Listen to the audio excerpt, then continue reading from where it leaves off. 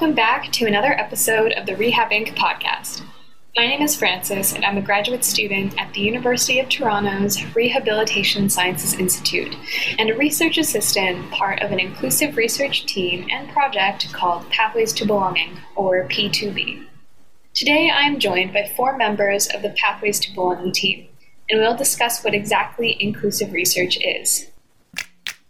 Thank you all for joining me today and taking time to share your experiences and chat about the P2B project. Just to start off for our listeners, can you each introduce yourself and your role in the Pathways to Belonging project? My name is Rebecca, and I'm a professor in the Department of Occupational Sciences and Occupational Therapy, as well as the Rehabilitation Sciences Institute at the University of Toronto. My education and training are in social psychology and occupational therapy. And I'll just say a bit about my research. My big overarching research question or area is on belonging, as well as meaningful engagement and participation in community life and society for disabled people, in particular people with intellectual and developmental disabilities. My current research focuses on belonging and engagement and participation in a meaningful way in community life and society for people with disabilities, in particular, people with intellectual and developmental disabilities. The P2B project focuses on young adults with intellectual and developmental disabilities who are between 18 and 35 years old. And really the purpose of the research is to find out from them how belonging happens or not. And we also ask the same question, or examine the same question, for other people who are important supporters of young adults with intellectual and developmental disabilities, who are their family members. They also were participants in the study. And service providers, the paid and working in formal organizations, and also people who work with voluntary organizations. This research addresses that question that I just mentioned through in-depth interviews with the young adults themselves, their family members, and paid and volunteer service providers. The study, though, I want to stress, foregrounds the perspectives of the young adults. And it includes the perspectives of the other 2 groups of participants, the family members and service providers, because we want to understand through analysis how each of those groups, and this would be a separate analysis for each group, how their perspectives on how belonging happened could be described and characterized. And then we want to put together that information from each of the 3 groups to try and integrate it or pull it together. And the reason we want to do that is to see where there are areas of agreement on how members of the 3 groups of participants see belonging happening, how they see belonging happening or not happening, and what kind of supports and resources might help belonging happen for more people more often. So there may be points where there's lots of agreements, but there may be points or issues where there are very different opinions coming from the same groups as a whole. And sometimes maybe there are some, what I might call points of tension, that is when each of the 3 groups kind of almost seems to be thinking and working at cross purposes to make belonging happen. And so what young adults might think for is important in making belonging happen for them might be quite different than what parents think would be helpful or service providers think would be helpful. So it'd be really important to highlight that so that it can help inform programs and policies about these different points of view and maybe how to work with those different points of view so that maybe they can come together in a different way to really support belonging for young adults. My name is Jasmine, and I'm a school occupational therapist who's currently working in the San Jose area of California. I've been involved with the Pathways to Belonging project as interim research coordinator, videographer, interviewer, and as a research assistant. My name is Jen, and I'm the project coordinator for the Pathways to Belonging project. I'm an occupational therapist, and I worked in different settings and different people, including young adults with disabilities. But after 1 or 2 years being in clinical practice, I started working full-time in research and fell in love with it. Now I'm here. And as for my role, I see myself as the person connecting everyone together and keeping the project moving and on track, and making sure that everyone on the team is informed and involved in every stage of the research. So my name is Zoe, and I'm a project consultant on the Pathways to Belonging project. So my role is to make sure that the language that we're using on different pieces of the project are like that people with IDD can understand them and they're understandable, and to make sure that there's some lived experience on the research team with people with IDD. Thanks for that fantastic introduction, everyone. And I'll just point out to our listeners, I think everyone's voice is quite different, but I do want to emphasize that Rebecca, Jasmine, Jen, and Zoe will be speaking in this order for the rest of the episode, just to hopefully make it easier for everyone to follow along. So this leads me into my next question of how did each of you become involved with the P2B project? I was the lead researcher on a previous project called the Voices of Youth project that developed a theoretical model of belonging for teens and young adults with intellectual and developmental disabilities.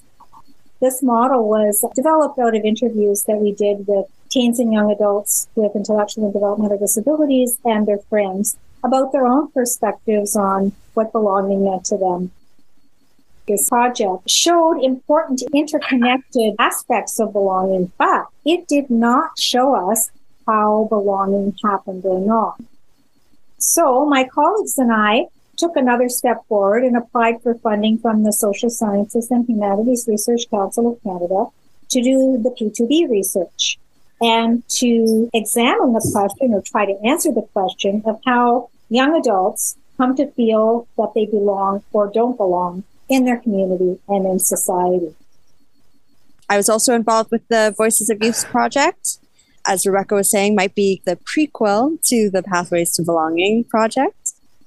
I remained involved with the research and am now here on Pathways to Belonging. I was not involved with Voices of Youth, but I learned about the project from Rebecca and was very impressed and interested after hearing about it from her. The timing was just perfect because it was at a time when I was transitioning from a full-time to a part-time coordinator role, so I had capacity to take on additional roles. And I've been working with the team for 2 years, and I still can't believe it's been that long. I was also part of the Voices of Youth project, and I was also a project consultant on that. And then I got asked to be part of Pathways to Belonging. So given that you all have different roles on the team and it sounds like different experiences with the Voices of Youth project, which happened right before the Pathways to Belonging project, I'm wondering if you could talk a little bit more about your individual experiences. Maybe you could share some accomplishments and challenges you've experienced. I'd have to say, Frances, that my experience has been very positive and very exciting, but at the same time, very challenging. And I'll just try to give some examples about why I'm saying that. It's very positive for me because I'm able to work with some research team members from Voices of Youth, like Zoe and Jasmine. I'm also able to work with some new team members as well as the P2B team as a whole. So that was a wonderful opportunity for me, and I have really enjoyed that. Our team includes young adults with intellectual and developmental disabilities, family members, and service providers are our research coordinator, Jen, other researchers, and research students and research assistants. So it's really exciting to work with people fulfilling those different roles, and it's exciting to see how everything comes together when everybody's involved in collaborating within these various roles. And it's been very rewarding to develop relationships, as I said, with individual team members, but also with the team as a whole, because I sort of feel like our team kind of has its own personality, which I enjoy very much. Although I've done inclusive research on previous projects with other teams, working with each different team has provided opportunities for me to develop new research skills and strengthen ones I already had, especially communication and collaboration skills. On the other hand, it's been kind of challenging because as a researcher, I often and even routinely use technical and academic terms In inclusive projects like P2B, communication has to be accessible for every team member. And not all team members, of course, have research background and experience. They may have been on a research team before, but they don't necessarily know all these expressions in jargon, nor is there any reason for them to know those expressions. I have to really remind myself all the time, even though I really want to, but sometimes I slip, and I have to really concentrate on using clear, plain language, trying to avoid short forms and acronyms or explain what they mean. And always do this in plain, clear language. And sometimes it's a little bit challenging because if I'm trying to explain something complicated and complex that I have a name for, like the name of a theory or something, I have to really think about that. And it's very hard work. And I do enjoy challenging myself. And I do enjoy being able to do that eventually and feeling that I've accomplished something. But I also have to check it out with the group because I want to make sure that they also can understand what I'm saying and that I'm not just thinking, I'm saying it clearly. It's worth all the effort to understand what is being said and hopefully facilitate understanding for others. Because if you don't do that, I think it excludes people from the research team if you don't use language that everyone can understand. I want everyone to feel like they belong. I feel like it's really changed even my philosophy on how I approach everything from, my political engagement to the work I do as an occupational therapist. I'm explaining this as a little bit more of a philosophical experience than as my actual personal experience. So I just want to preface with that. It's really reoriented my perspective on what it means to do meaningful research. I'm hoping that our research aims to inform social, economic, and health policy and the production of knowledge about disability and its impact on community, belonging, and quality of life, and how that has to always begin and end by centering the perspectives of the people it affects the most, which for our purposes, for our research, is youths with disabilities. It has been an incredible experience working with an inclusive research team. There's a lot that we don't know as researchers working in an academic setting. And for me, it's just wonderful to have what we know be enriched by the experiences and knowledge of our project consultants. For example, in a meeting, we would be sharing, let's say, some emerging findings from our analysis with our team, and they would point out something that is completely unknown to us. And we get those moments where we just go, oh, I never thought about it like that. And then more and more important ideas come out of those discussions. It's amazing.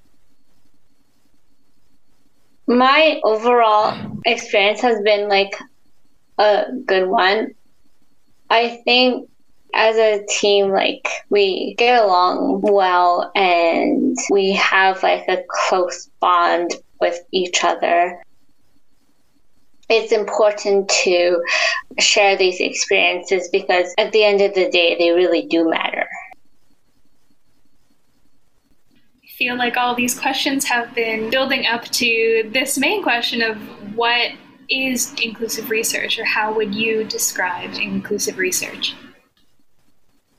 Well, typically inclusive research includes people with disabilities, but it aims to do the research with people with disabilities as community partners rather than doing research about them without them being active members of the research team.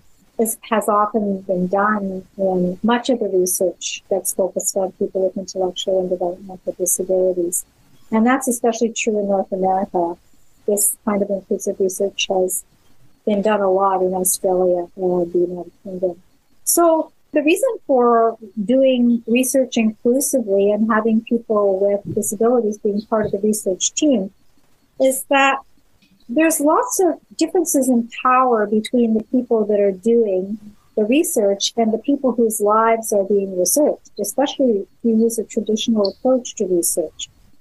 Inclusive research tries to level that playing field a bit. It's not perfect, but it really attempts to get rid of those power differences so that the people who are influencing what gets asked in a research, let's say in a research interview, and what becomes the focus of the research and how the research is done is really collaboration between researchers and community members, including most importantly, people with disabilities themselves.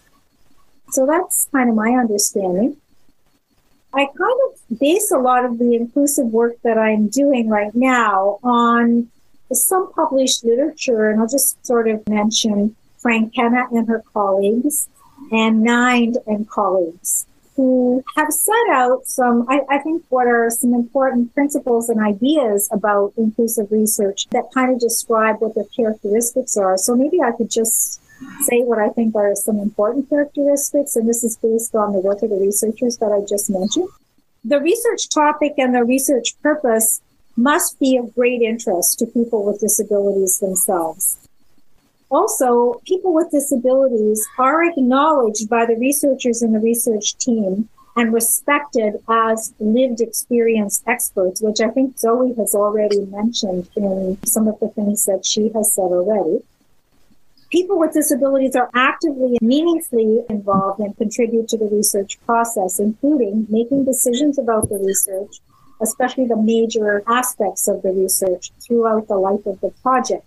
And I keep using that term active because I want to stress that this is not about tokenism or just having the presence of people with disabilities on the research team. They are truly members of the research team. Lots of times our project consultants, our young adults with disabilities on the team, have pointed out things during our presentation of how the analysis is coming along so far in the research meeting. And when we try to get feedback from the group, we've heard some very surprising and insightful things from the young adults themselves. And our research wouldn't be nearly as meaningful or insightful if we didn't have the benefit of the participation of those young adults who are lived experience experts. I think the research would turn out very differently without their input. These are some ways that, in my mind and in the mind of the researchers I mentioned before, that should be built into the inclusive research process. Communication and ways of working with an inclusive research team need to be tailored to be accessible and understandable to all team members. And this happens, for example, through the use of accessible materials, accessible plain language communications during and outside regular team meetings. And I mentioned earlier that without that inclusive language and without those materials and communications that are accessible to all, you can't have people feeling like they belong to your research team unless they are included in those respects through communication, through accessible materials, through plain language. And finally, I would say in inclusive research that the outcomes have to have strong potential to help address an issue that is really important to people with intellectual and developmental disabilities, at least in the case of our own project, because that is the group whose lives we are interested in knowing more about.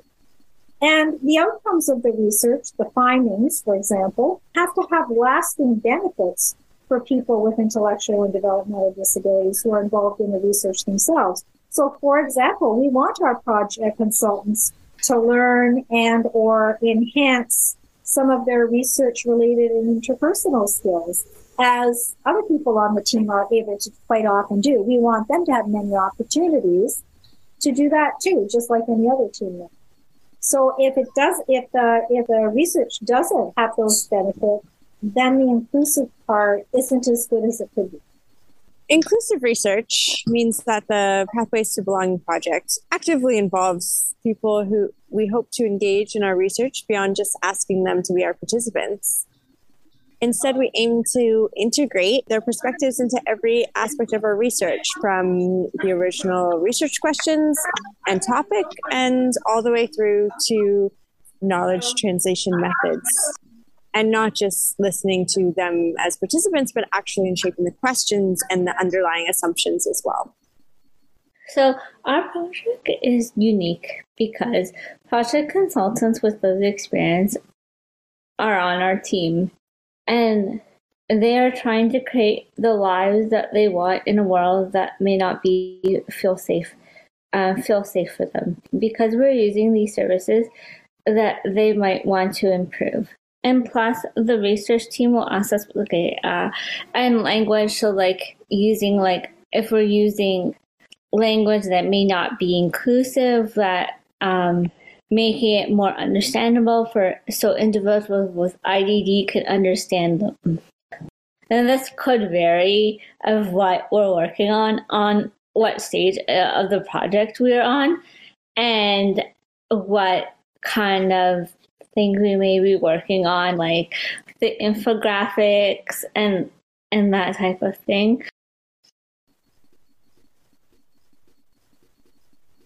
And I know Jasmine, Rebecca, and Zoe, you all kind of touched on this in different ways, but more specifically, how is inclusive research different from other kinds of research? I would say it has a number of differences. I'll just try to summarize what I think are some key ones. And some of this might repeat what I said a bit earlier, but I do think they're worth emphasizing. So first of all, it's different in that it carries out research with people with disabilities, whereas more traditional research approaches do research about people with disabilities. I guess inclusive research embodies the slogan, nothing about us without us, because most research is about people with disabilities and leaves them out as part of those who are shaping the research process and therefore determining what kind of questions get answered. Our lived experience experts did so many things, from collaborating on the design of our website and making decisions about what it would look like and what would be on there, to collaborating to develop what actual research questions would be asked to our participants and the language that would be used. Because I remember distinctly Zoe saying at some meeting, you know what, you can't ask it that way. You have to say it this way. Or you have to, I remember Zoe, and this might be from the earlier that we worked on. You said, we don't want to be called youth. We want to be called teens and young adults. So don't call us youths. And that really stuck with me. I thought, wow, okay, that's really important. Why didn't I think of that? But you thought of it. So that's great. And you told us. And that was really helpful to asking questions that would be better received, I think, by the people that we were interviewing. The other thing that I want to emphasize is that clear, plain, accessible language is used in communications and meetings, all team members, and all materials that are used by team members. And I know I've said that before, but I want to emphasize it because I don't think this always happens in research teams. It's not something that people are paying attention to in more traditional teams. But it also differs from participatory action research, which is also a very common form of research that involves people with disabilities on the research team. And the difference between our inclusive research and participatory action research is that inclusive research does not aim to actually produce a resulting program or some other specific form of active social change as part of the research. So although our inclusive research hopes to inform and influence programming that others develop for young adults with disabilities, or government policies that get developed for young adults, we don't actually go and do that ourselves as part of the research team. We hope that it will inform others to build on what we have found. We hope to provide some guiding ideas and concepts and some possible ways to translate them into action, but we don't actually carry out those actions of social change. But a participatory action research project will. So as Rebecca was saying when she spoke about nothing about us without us and doing research with instead of about, I think what it's important to talk about is the ways that power is concentrated and operates within academia, and to actually consider the ways that we could challenge existing power structures so that more voices are included within academic and research frameworks. There's often an attempt to be inclusive that doesn't actually challenge those power structures, and I think that's when, unfortunately, it can be more of a tokenistic approach to research as opposed to one that's really inclusive in the way that we would want it to be. So I think I'll be repeating a lot of what Rebecca, Zoe, and Jasmine already said, but I've been involved in many different research projects that use approaches that are very similar to inclusive research. But I think the biggest difference is the active and meaningful involvement of individuals with lived experience of disability in all phases of the research. So we don't just get their input when we have the findings ready, but in all stages of the research, including thinking about our recruitment approach or our method of collecting information from participants. And as Rebecca mentioned earlier too, we make sure that the goals of the project align with what is important to them and other individuals with lived experience. I think what makes our project different and unique is that they want us to provide feedback on what will work, what won't work. They want to hear stories like from what services we've used or helping. For example, like when we did the public forum, it felt like a whole team, not just like Rebecca and the researchers. It was Rebecca and all of us. And I also, when we wrote the article, that all of us had input on what we wanted the final product of this article that we have written. That experience was like an overall meaningful and impactful experience, but it was also a very challenging experience because we were discussing the stuff that was challenging, but also like if people are going to read it, then they're going to have like a more meaningful experience that we can't just let people with disabilities like participate or be guinea pigs in research. I don't know if that's too strong of a word to use, but we have to let them participate in the boardroom. So I think that's what makes our project unique and different in many ways. I don't think guinea pigs is too strong of a word to use, Zoe, especially given the history of research on disabled people, on people with intellectual and developmental disabilities, and the ongoing ableism and eugenics present around the world. I think that's an important thing to highlight, so thank you. Just to build off of my last question to you all, is there anything that stands out to you about the P2E project specifically that's changed the way you think about research? I think, first of all, this research has enhanced my skills related to inclusive research and also deepened my appreciation for the value of using the inclusive research approach. The value of inclusive research really hit home for me in some particular ways, and I'll just give some examples. I think this is something that was raised before, I believe, by Jen. During the time when the people on the team who were working intensively with the research analysis in a way that followed a grounded theory, we would bring what was coming out of the emerging ideas or the emerging themes or categories that were coming out. We would bring those to research team meetings and present them along with some de-identified quotes so that everyone on the research team could see what was coming out according to our perspective, question it, ask why certain things were missing, or say, well, why didn't you pursue this idea in depth a bit more in your analysis? Or why isn't this idea expressed?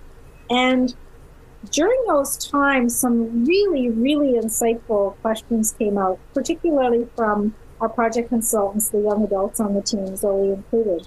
As Jen was pointing out, these questions, I think, made me and others stop and think about how we were looking at these findings, because sometimes questions that were asked or the insights that were expressed by project consultants, for example, were things that, well, I certainly wouldn't have thought of. I didn't see things in that light. And it's probably because I don't have the disability.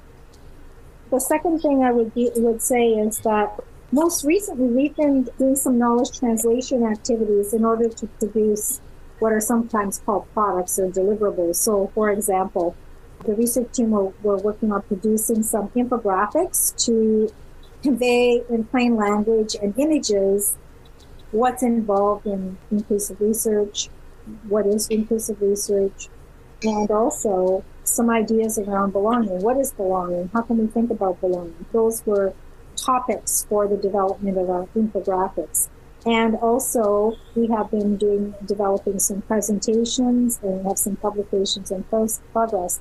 And I guess it's really impressed me how people from all different backgrounds, playing all different roles, have come together to produce some of these products, if you like, in a very interesting and creative way. So, for example, with the infographics, I know Zoe and Francis, you and Jen were working on some of the infographics in just a creative way that the ideas were brought out, like in images.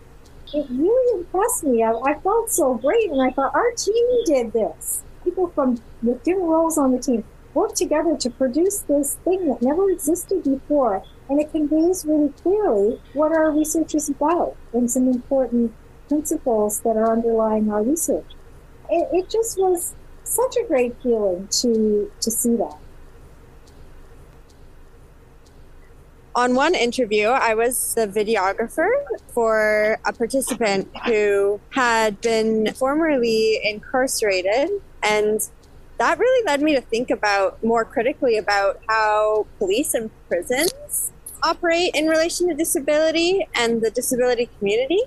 This was also after the 2020 protests as well. That experience really came back and made me think more about the criminal justice system and police and prisons in terms of how people who we've interviewed and people who have intellectual disability more broadly interact with the prison system and how it affects them specifically. So that was one thing that really stood out for me on the project. I was thinking while Rebecca was talking about us creating something really amazing together as a team. And I think what really stands out for me is the warm and safe atmosphere when we talk about our project and the respect for everyone's experiences and knowledge and abilities. So there's a lot of validation and acknowledgement of team members' contributions and opportunities for everyone to get more involved in different phases of the project apart from team meetings, depending on people's interests. So for example, there are team members who are interested in designing infographics, while there are those who prefer to be involved in speaking or writing activities. I think the active engagement has really changed the way I thought about research, because it shows that what we have is a partnership and not just a brief collaboration. So I guess what stands out for me the most about participating in B2B was definitely like the infographics. When I thought of the fish, I came up with the fish idea.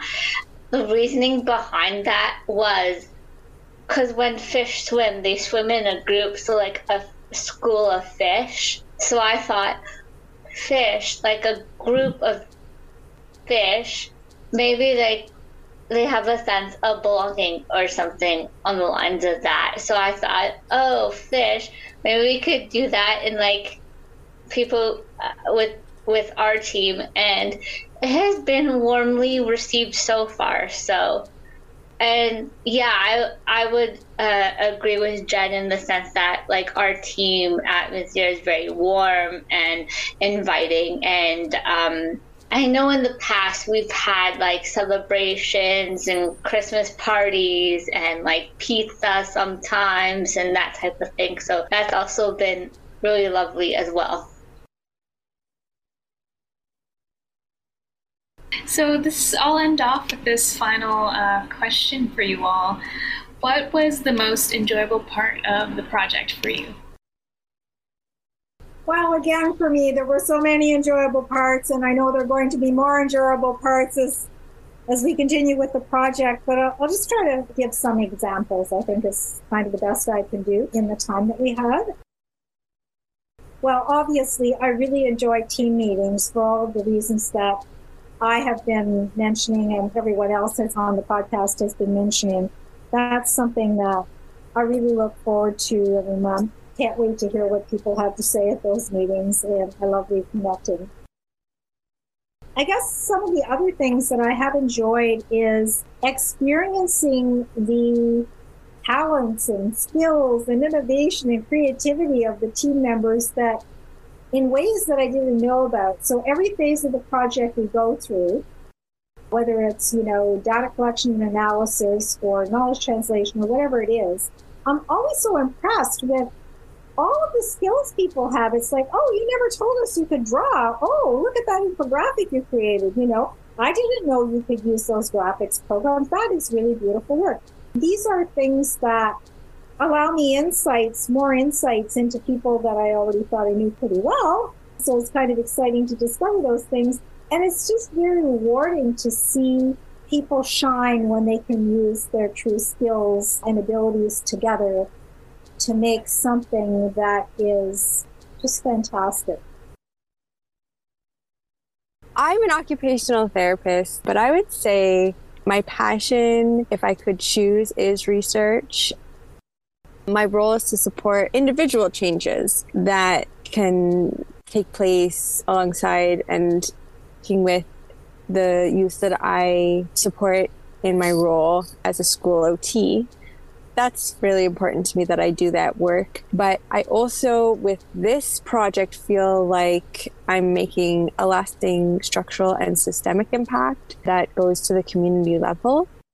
And honestly, I consider the Voices of Youth and Pathways to Belonging to be really what I think is the most important and impactful work that I've done in my career. So I think it's just very important that I continue to be a part of this research. Okay, my favorite is a crowd favorite. My favorite part is when we create something together. So as Rebecca mentioned, the time when we did the infographics with Zoe, and Zoe mentioned this a lot of times earlier too, but there are just so many talented people on our team, and it's so satisfying seeing what we come up with together. And when we were creating that infographic, I remember as a researcher, I come to the meeting thinking, I have all these simple ideas where we can probably do this template, you have this text here, simple colors. And then Zoe says, let's make a fish infographic. And we talked about fish and what belonging looks like underwater. And the actual infographic turned out to be way more amazing than anything I could have created on my own. So that was definitely one of my favorite moments with the team and with the project. The most enjoyable part of the project? I guess it's still being part of this project. It has become very important in my life. And I guess meeting the new people but also seeing old faces has also been enjoyable. I think one of the most enjoyable bits for me was when we went to the old spaghetti factory because we've completed the Voices of Youth, and I had this idea in my head that we could go buy flowers for Denise, who was our old project coordinator, and Shauna and Rebecca. So there used to be this flower store at the St. Lawrence Market. I think it's closed now. So we bought them flowers and we gave them to them at our dinner, and that was very enjoyable. Because I planned it and then executed it. Thank you for listening to another episode of the Rehab Inc. podcast. You can find the Pathways to Belonging website, the article Working to Make Research Inclusive, Perspectives on Being Members of the Voices of Youth's Project, and a film titled Belonging Matters, which is a film created by the Voices of Youth team, under useful links in the podcast description. To support us, please subscribe and rate our student-run podcast on Podbean, Spotify, Apple Podcasts, or Google Play Music. You can also find us on our website at rehabinkmag.com/podcast. That's rehabinkmag.com/podcast. Stay tuned for future episodes on rehab research and practice.